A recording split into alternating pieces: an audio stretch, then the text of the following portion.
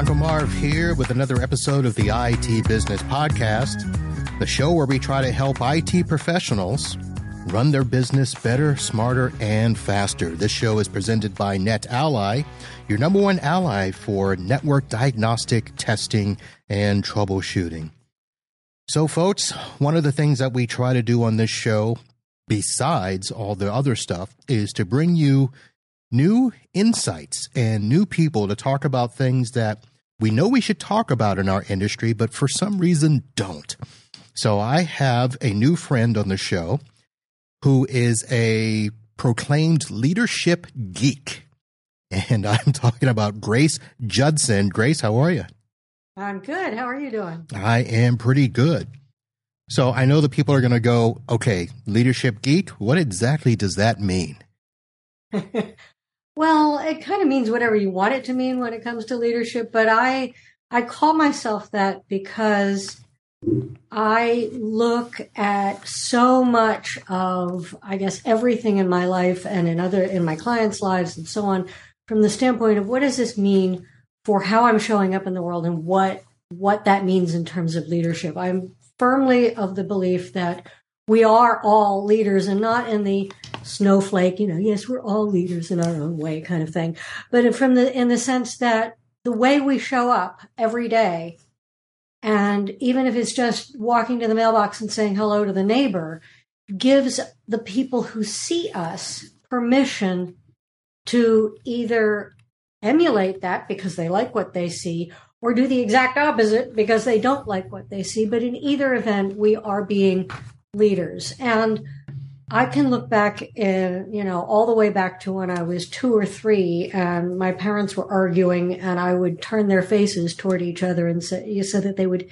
see each other and see how that thread has really been all the way through my life in terms of professional career and where it has led me to now, and the ways in which I interacted with the leaders in my corporate career and so on. Okay, I don't know if you've been asked this question, but as you were describing that and saying that as a child, you would turn your parents' faces to each other. Of course, I got to ask the question, how old were you when you did that? And how did that go over with the folks? Well, I actually have only very dim memories of it. So, but I am told, it's a family story. You know how family stories go. Yeah. It's a family story that this is something that I did when they would argue, which sadly they were prone to do. I'm happy that they got married because I'm here and I wouldn't be here if they hadn't. But in all fairness to each of them, they were not really well suited. But the thing that fascinates me about that story, and I believe it, it could be made up somehow, but I do believe it because my parents told me. We believe our parents, right? But it was that question of being able to see each other as people, as humans, rather than as somebody that they were having an argument with. Or rather than as the embodiment of the argument. Right. And that's really, where I come from, is that we are individuals. I have a good friend who says we are all an experiment of one, which really speaks to that sense of individuality in terms of our work and in terms of how we lead and how we respond to being led. Interesting. So, of course, that means that you started with conflict resolution early. Thought of it that way, but you're right. But your background in history doesn't necessarily lead you to where I'm going to try to guide you today, because one of the things that I noticed when we spoke, and also by going on your site, that a lot of what you talk about really could resonate with tech companies like mine, because we deal with a lot of things that have to deal with people, keeping projects on a timely schedule and things of that nature. And it seems as though that's where you have decided to put your focus. Now, how did you get here? Oh, it's a torturous turning and twisting path, I'll tell you. No, it's not that bad. I ended up in tech. I was a software developer back when they still called us programmers. I am about to date myself severely, but I could make COBOL sit up and beg. And I don't say that lightly. I coded some systems, business intelligence systems, that they said couldn't be done. And I loved it. But at some point, when I finished that system, and it was a year plus of work, I was like, okay, there really is no next challenge. And I hope I'm not coming off sounding arrogant about that. It's just, that's where I was. And I moved into project management and program management and ended up as the director of the technology consulting arm in a software company. And through all of that, there was so much experience about how tech projects and implementations, with the best of plans, can still go haywire. That's a bit strong. Can go off the rails a bit, can get slowed down, can hit speed bumps, can go over budget, and so on.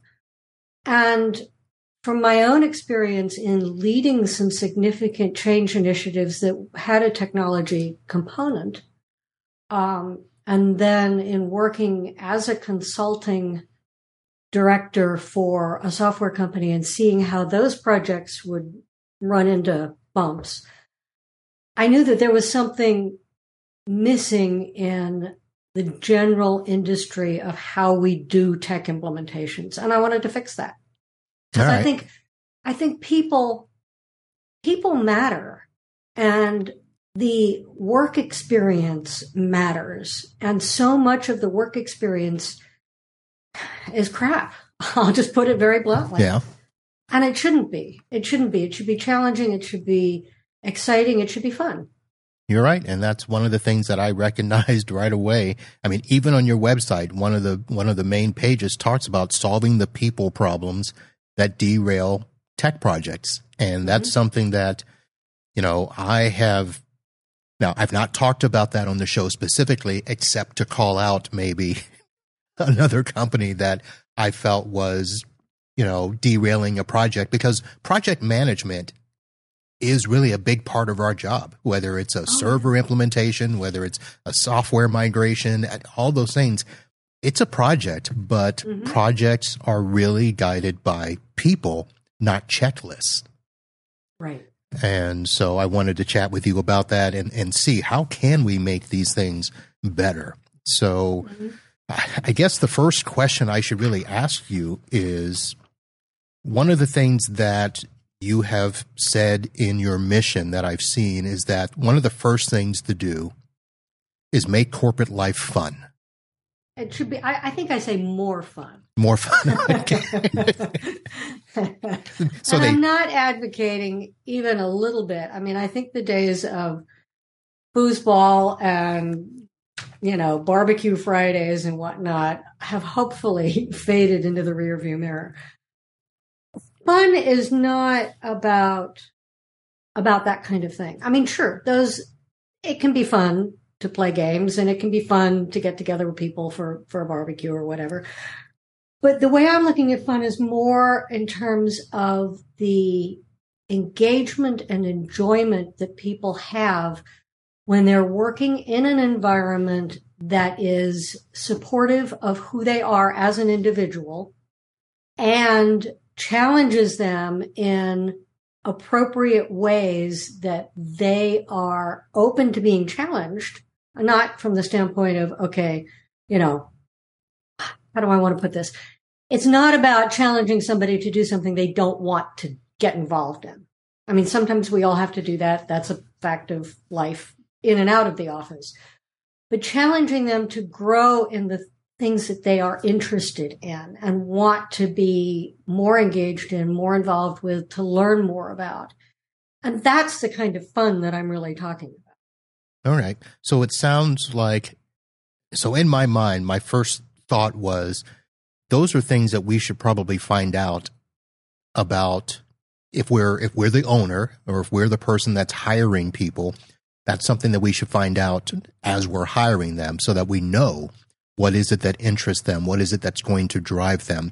But of course, a lot of times we're put in situations where that's not the case. We don't get to pick who we work with, or if it's a situation where, we're working with a client, we may have picked the client, from the global perspective, but in terms of a project, we don't necessarily pick who we work with there. So how do we kind of make sure that we get there at the start of a project or the start of a, collaboration, and working together? Well, as you say, we don't really have choices in terms of who we work with. If we are at the mercy, I'll say, of senior leadership that is saying, okay, we have X client, go forth and do this project with them. That's one situation. We don't have a choice. I have been fortunate in my consulting career. I mean, obviously, as a consultant on my own, I have the luxury of choice. But I was very fortunate when I worked for another company and was working in consulting that almost all the clients were great. Not all. The real thing, though, is, and here's where I get a little, I don't necessarily know that it is, the technology project manager has got a lot on their plate in terms of managing the plan, the timeline, the resources, dealing with the hiccups that inevitably come up, and so on. The client project owner is not necessarily equipped to handle the people issues. It's a skill that they may not be trained in or have expertise in. The challenge for somebody who is put into a situation where they have to work with the people that they have to work with, it really comes down to being open to understanding who each one of them is as an individual. Because even if everybody is basically thrown onto this project willy-nilly, there are still going to be aspects of each person that you as a leader can tap into and respond to, and that means they will respond to you. They may not be thrilled to be there, but if you recognize them as an individual and you understand their thoughts about the project that you're working on together, you'll have a lot more opportunity to influence them in ways that will get your project going on a smoother path. Does that answer your question? I think it does. Now, before we go too far along, I'm sure there are people going, okay, how is this going to relate to me and my tech company? And we'll get to that because we want to talk about some of the people problems that can derail these projects. But let's talk about, from your point of view, how is it that you can help companies in terms of if we know that we've got some big projects coming up, or we think that things are going fine, but yet customers are always complaining at the end, how do companies get to the point where they can reach out to somebody like you and say, help us? Oh, well, thank you for asking that.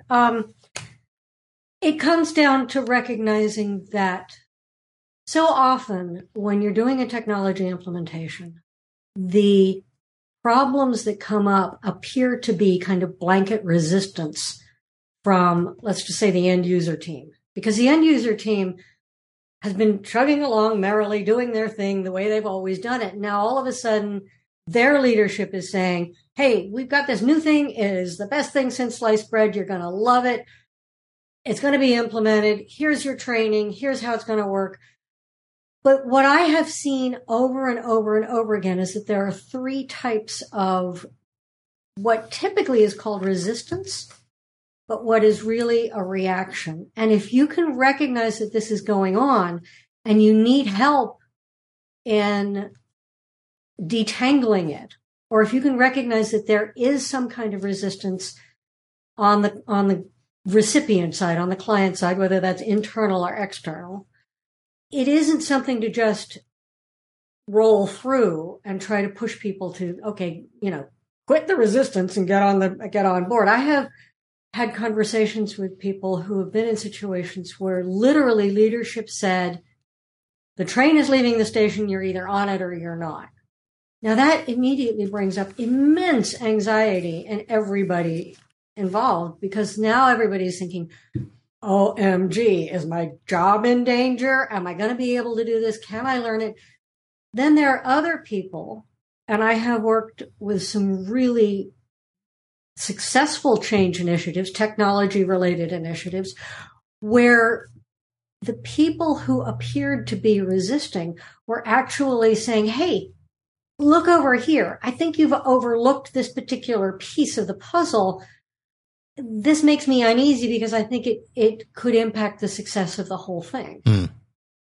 So when you see resistance, this is a long-winded answer to what should have been an easy, short question. When you see these kinds of resistance, or when you see resistance and it feels like it's heading in a challenging direction, that's the time to step back and either do your own work to understand what's actually going on, or to bring in someone who understands the process of how to understand. Okay. So I assume that these are going to be, the larger the project, the more obstacles or the more chances there are at resistance. Typically, yes. Okay. So for smaller companies that are just doing, say, a weekend server migration or something like that, most of the time we're not going to believe that we need help with that process or something like that. Am I reading that correctly, or is there a chance that the smaller projects can be just as tough as the larger projects? They can be. It depends on how involved the end user and the client team has been, and whether they understand what the implications are for them. Really understand, not just kind of think they might understand. You know, if you're talking about a server migration, okay, let's say this is a server migration and customer service reps are going to be impacted in some way. The system's going to be down for a while if you're doing a server migration in most cases, right? So, okay, if I don't have access to the system, what does this mean for my job? And if we're looking at the entire stakeholder population, if a customer needs to access something online and the system is down for, good reasons, and if something goes wrong in the migration, how long is it going to impact? I have one client who is at the mercy of a large, I will not say name any names here, but at the mercy of a large technology company for how he runs his business. And if things are down and he's not getting good answers from the customer service people because they don't know, you have a problem. And it could be a very simple server migration. It could be, a tiny little upgrade to the software, but oops, something went wrong. If you're not informing the stakeholders about what is happening, and very often the bottom of the heap, if you will, is uninformed, then you are running into risk factors that are really, it becomes unforced errors in a lot of cases. All right. So communication breakdown sounds like that's one of those areas that we always run into, not everybody being on the same page. And I'll get a little bit more into that. But one of the things I want to do before we get too far is, as we're talking, I want to remind our listeners that we will be, or not remind, I want to announce to the listeners, because we haven't done it earlier, that you will be joining me again on a live show coming up on Wednesday, October 4th. And that will be the regular weekly live show, Wednesday at 8 p.m. Eastern. So as you're listening to this and you're hearing us talk, I want people to jot down some thoughts and some questions that you can come back and ask us on the live show, or you can email the show ahead of time, and we'll see about getting them answered there. So, Grace, you started to talk about, communication as one of those things that we need to make sure that happens. Obviously, in, major projects, giving the entire timeline and expectation of how long it will take, because one of the biggest things that I know that we run into is that we say, oh, yeah, server migration, yeah, Yeah, we'll take you down Friday night and we'll have you back up sometime on Saturday. But somehow Sunday rolls in, maybe a Monday morning. And of course, everybody's frustrated, like you mentioned, not being able to work. That is the biggest thing. What are some of the most recognizable people problems that interfere with these types of projects? Well, when it comes to communication, I think a lot of what I see a lot, you've heard of the curse of knowledge. We've certainly cursed knowledge for sure. Right. The curse of knowledge basically says that the expert knows so much that it is very hard for them to recognize that somebody who is just coming in cold doesn't know anything at all. So typically, even when it comes to a server migration, you've got people who are experts at doing server migrations. They know exactly how to do it. They know how to deal with problems when they come up. It may take longer, like you say, instead of just being a 24-hour thing, it may expand, but they still know how to keep. And when there are problems, they are nose down problem solving, figuring out how to fix it. Somebody needs to be communicating to the people that are impacted and have no idea what's going on that, okay, we've run into a problem. A lot of times people who are dealing with problems don't like to give an estimated time frame because they're afraid they're going to be held to it. But to say we've run into a problem, we anticipate that we can probably fix it by that may slip. It's about being honest, but also recognizing that the people who are sitting around drumming their fingers on the desk, waiting for the server to come back to life, need something, even if we're working on it and we don't know yet, because that at least tells them that they matter and that their experience in this process is important to the people who are working on the problem. Saying nothing leaves people going, okay, is it just me that I can't get in here? I mean, they start making up all kinds of stories and spreading rumors. And if they are, again, just for the customer service example that I brought up earlier, if they're responsible then for talking to customers, that can then really do some reputational damage, and so on and so on and so on. I mean, the lack of communication mushrooms into much bigger problems than people think. Well, and how you communicate that, I'm sure, plays a big part, because, a customer asking, hey, when will we be done? A simple, I'm not sure, I'm working on it, I'll let you know, might suffice. But if we are frustrated and we're like, stop bothering me, I will let you know. Well, and that's why I say you need somebody who's responsible for the communication. Right. Because that person can then specifically step away and issue updates without waiting for people to come back and say, well, what's going on? The more proactive you can be about letting people know, even if you don't know, hey, we thought this was going to be done by 5:00 Saturday afternoon. We ran into something that we didn't expect. We're working on it. We hope to have it back up by Sunday morning. We will let you know the status as we proceed. And then freaking let them know, because it isn't worse, but it's pretty bad if you say, we'll let you know, and then you vanish. Then you don't. Right. Exactly. And that's the kind of thing that you need to be aware of, not just when a problem comes up, but also when you're just informing people about a change that will happen.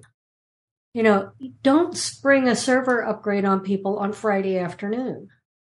Tell them about it. Depending on the size of the project, you want to back your information up further and further in the calendar. Tell them on the previous Friday, hey, just so you know, we're going to be doing a server migration next Friday. It's going to take the system down at X o'clock. We anticipate it will be back on Saturday at Y o'clock. We will let you know what the status is as we proceed and whether we're going to be down for longer than that. It's simple. All right. And it means so much to the end users. So I'm going to preempt a question that could show up during the live show and ask you now. Okay. Because one of those things that I think hinders a project could be difficult clients. And you mentioned the scenario right there where let people know when the project is happening and don't wait until Friday. And I'll say this, I have a client, and this is a client I talk about a lot, so my customers will know to some degree that I will know that we're doing a major project weeks in advance. Mm-hmm. But the gatekeeper there doesn't want to tell anybody or doesn't send an email. And there have been times where I have showed up to an office and they're like, oh, why are you here? And I'm like, oh, did you not get the email? Did you not get? And they're like, no, they never tell us. That's a frustrating thing. That's maddening. And, again, without knowing a ton more about this client, and clearly that's not something appropriate for here and now, this is the kind of situation where I might go to that gatekeeper. If I'm on site anyway, okay, I've done what I need to be doing there. I'm about to leave. I would go find that gatekeeper and say, am I crazy? This is where, I don't know if, I'm going to recommend a book to y'all right now. Okay. It is called Never Split the Difference, Negotiating as If Your Life Depended on It. It is by a man called Christopher Voss, that is Voss. He was, I should say, the lead FBI hostage negotiator, international hostage negotiator. He now runs a consultancy on negotiation. But his tools in the book are both a lot of fun to play with, very simple, often counterintuitive, and not just for negotiation. It's the one book I think everybody on the planet should read. So that said, one of his tools is called the no-oriented question. And this is where you go, in this case, I would say, go to that gatekeeper and say, look, am I crazy to think that it might be a good idea if people knew that I was going to be here to make a change? Because I'm getting a ton of pushback because they're not expecting me to be here. That was a little snarky, so I would probably phrase it a little differently in the actual conversation. But the point is, you ask, is it unreasonable of me to ask you to send out some notifications so that people aren't totally shocked when I show up? That would be a little less snarky. I can be snarky. And the thing of it is that you ask a question that automatically has the answer no. No, it's not unreasonable. Okay, well, can we work together to figure out how to make this work better then? Yeah.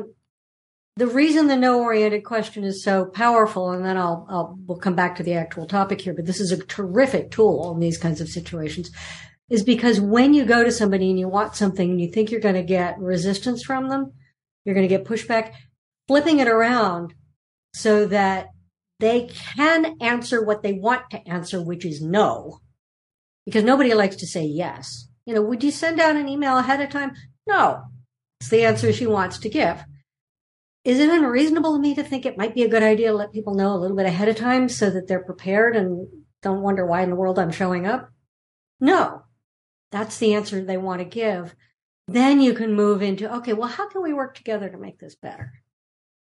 Interesting, because I came at it from the perspective you mentioned about maybe we want to send out notifications, but as I've been with this customer a while, so I know ahead of time where those roadblocks are, and I will suggest ahead of time, okay, here's where we are, and here are the landmarks of when things need to be done, some of which are notifications to the end users. Mm-hmm. And I just put those into, my checklist that at, 14 days out, and I stress it as we are going to send out an email notification. I'll draft it for you. Can you just send it, or will you let me send it? And the answer is? Well, basically they're like, oh, if you draft it, I'll send it. Oh, well, okay. Then that's a workaround. That's a workaround. Because if I just leave it to, hey, can you send out an email? You know, it might be, well, okay, I'll try. Or Yeah. In which case, it's not going to happen. Right. But if they're sending it out, if you draft it, then you've got a workaround. I mean, it's not, at least that way, you're communicating a realistic, fact-based message versus something that somebody who doesn't necessarily know what's going on might send. Well, the other reason I did that, and I don't know if this is going to play into this as or not. So the gatekeeper is not the person that signs the checks, is not the name on the door. And I have started doing this as a way to cover my behind. Of course. So that when the owner comes back and says, hey, why weren't we notified? I can sit there and say, I sent the email that they were supposed to send out, and they said they would send it. Kind of snarky, I guess. Well, no, that's factual. The reality is that as long as we're dealing with people, we're going to be dealing with people.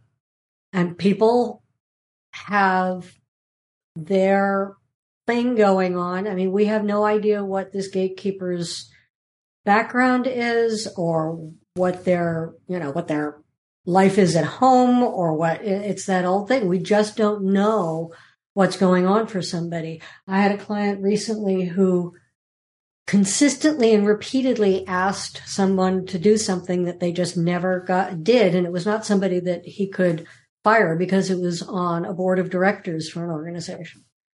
And they finally made this person, a board member emerita because she'd been part of the founding of the organization, and took all responsibility off her. Now they can get somebody else on the board who can do it. So sometimes it does require playing the political workaround. Do we wish we didn't have to? Yeah. But, there's an old saying, if wishes were horses, beggars would ride. Never heard that. It's old. It's probably kind of dated, too. Maybe it's if wishes were Teslas, beggars would drive Teslas. I don't know. I'm considered old by a lot of standards in this channel, so I'll have to go look that up. Yeah. Well, Grace, these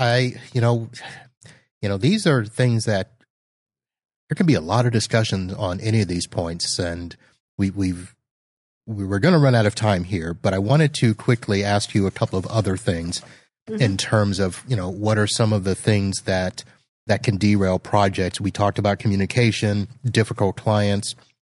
The one that everybody always brings up in our industry is scope creep.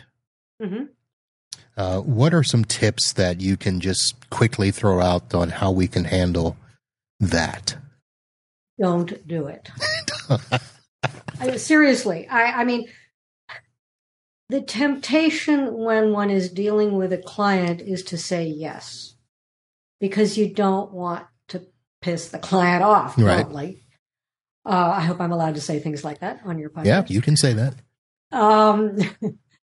The thing is that if you know for yourself, it's a boundary issue, right? I mean, everybody loves talking about boundaries. Boundaries are not for the other person. Boundaries are for you and your business. If you know that if somebody wants to tack on another day's worth of work, even if it's just one day's worth of work, that you are going to come back and say, you know what? I get that you really want to add this on. We have two options here. One is we can take something else out that is equivalent effort. The other is we can write a change order. The problem that I see happen a lot of times with scope creep is that it creeps up on you. It's, an hour or two here. Oh, can you just make this little tweak? It's this there. But if you know in your bones that is not something that you are going to let slide, it is not about the other person asking, because they're gonna ask. It's about you holding ground on, hey, just very calm, very simple. You know what? here's how it is. Yeah, this is, and you're always going to do some little things. I mean, it's a 5-minute thing. I'm not saying don't, write a change order for a 5-minute thing.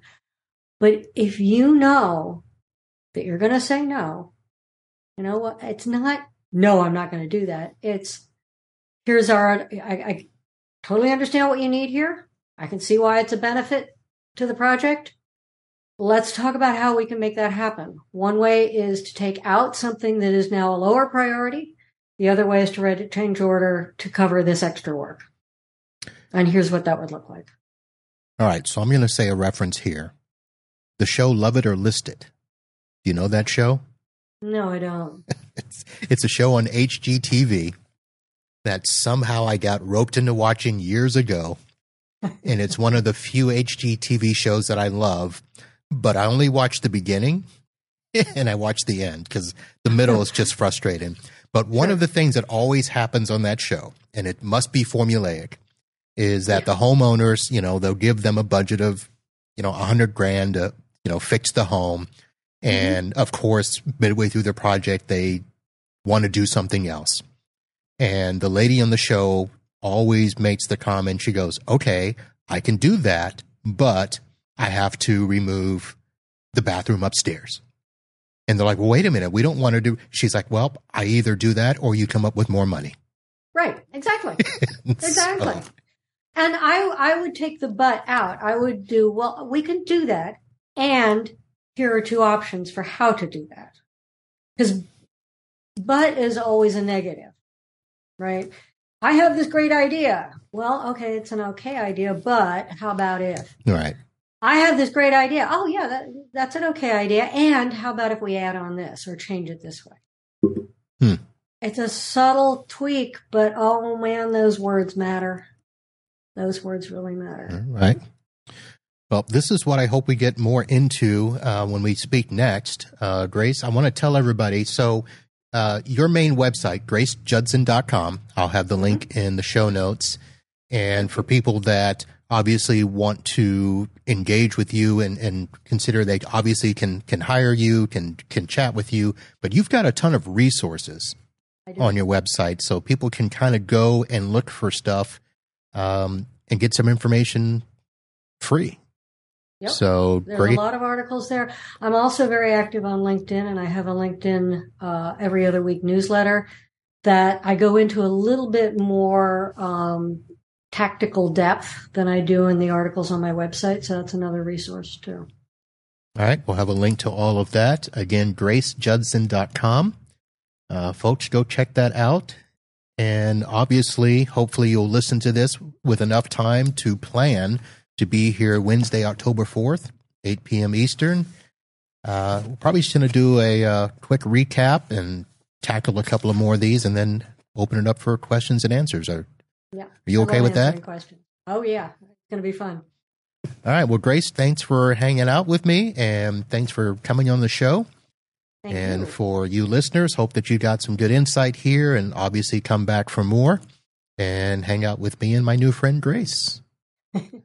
And since this is an audio show and people won't see it, they may see it on the live show, but your cat graced us with her presence walking across the screen there. He had a very stressful day yesterday with the roofers that we had banging around overhead, and I couldn't let him out. So he's a lot happier today. All right. Grace, thanks a lot. And we'll sign off here and look forward to next Wednesday's show. Looking forward to it. All right, folks. We'll see you then. And until then, holla.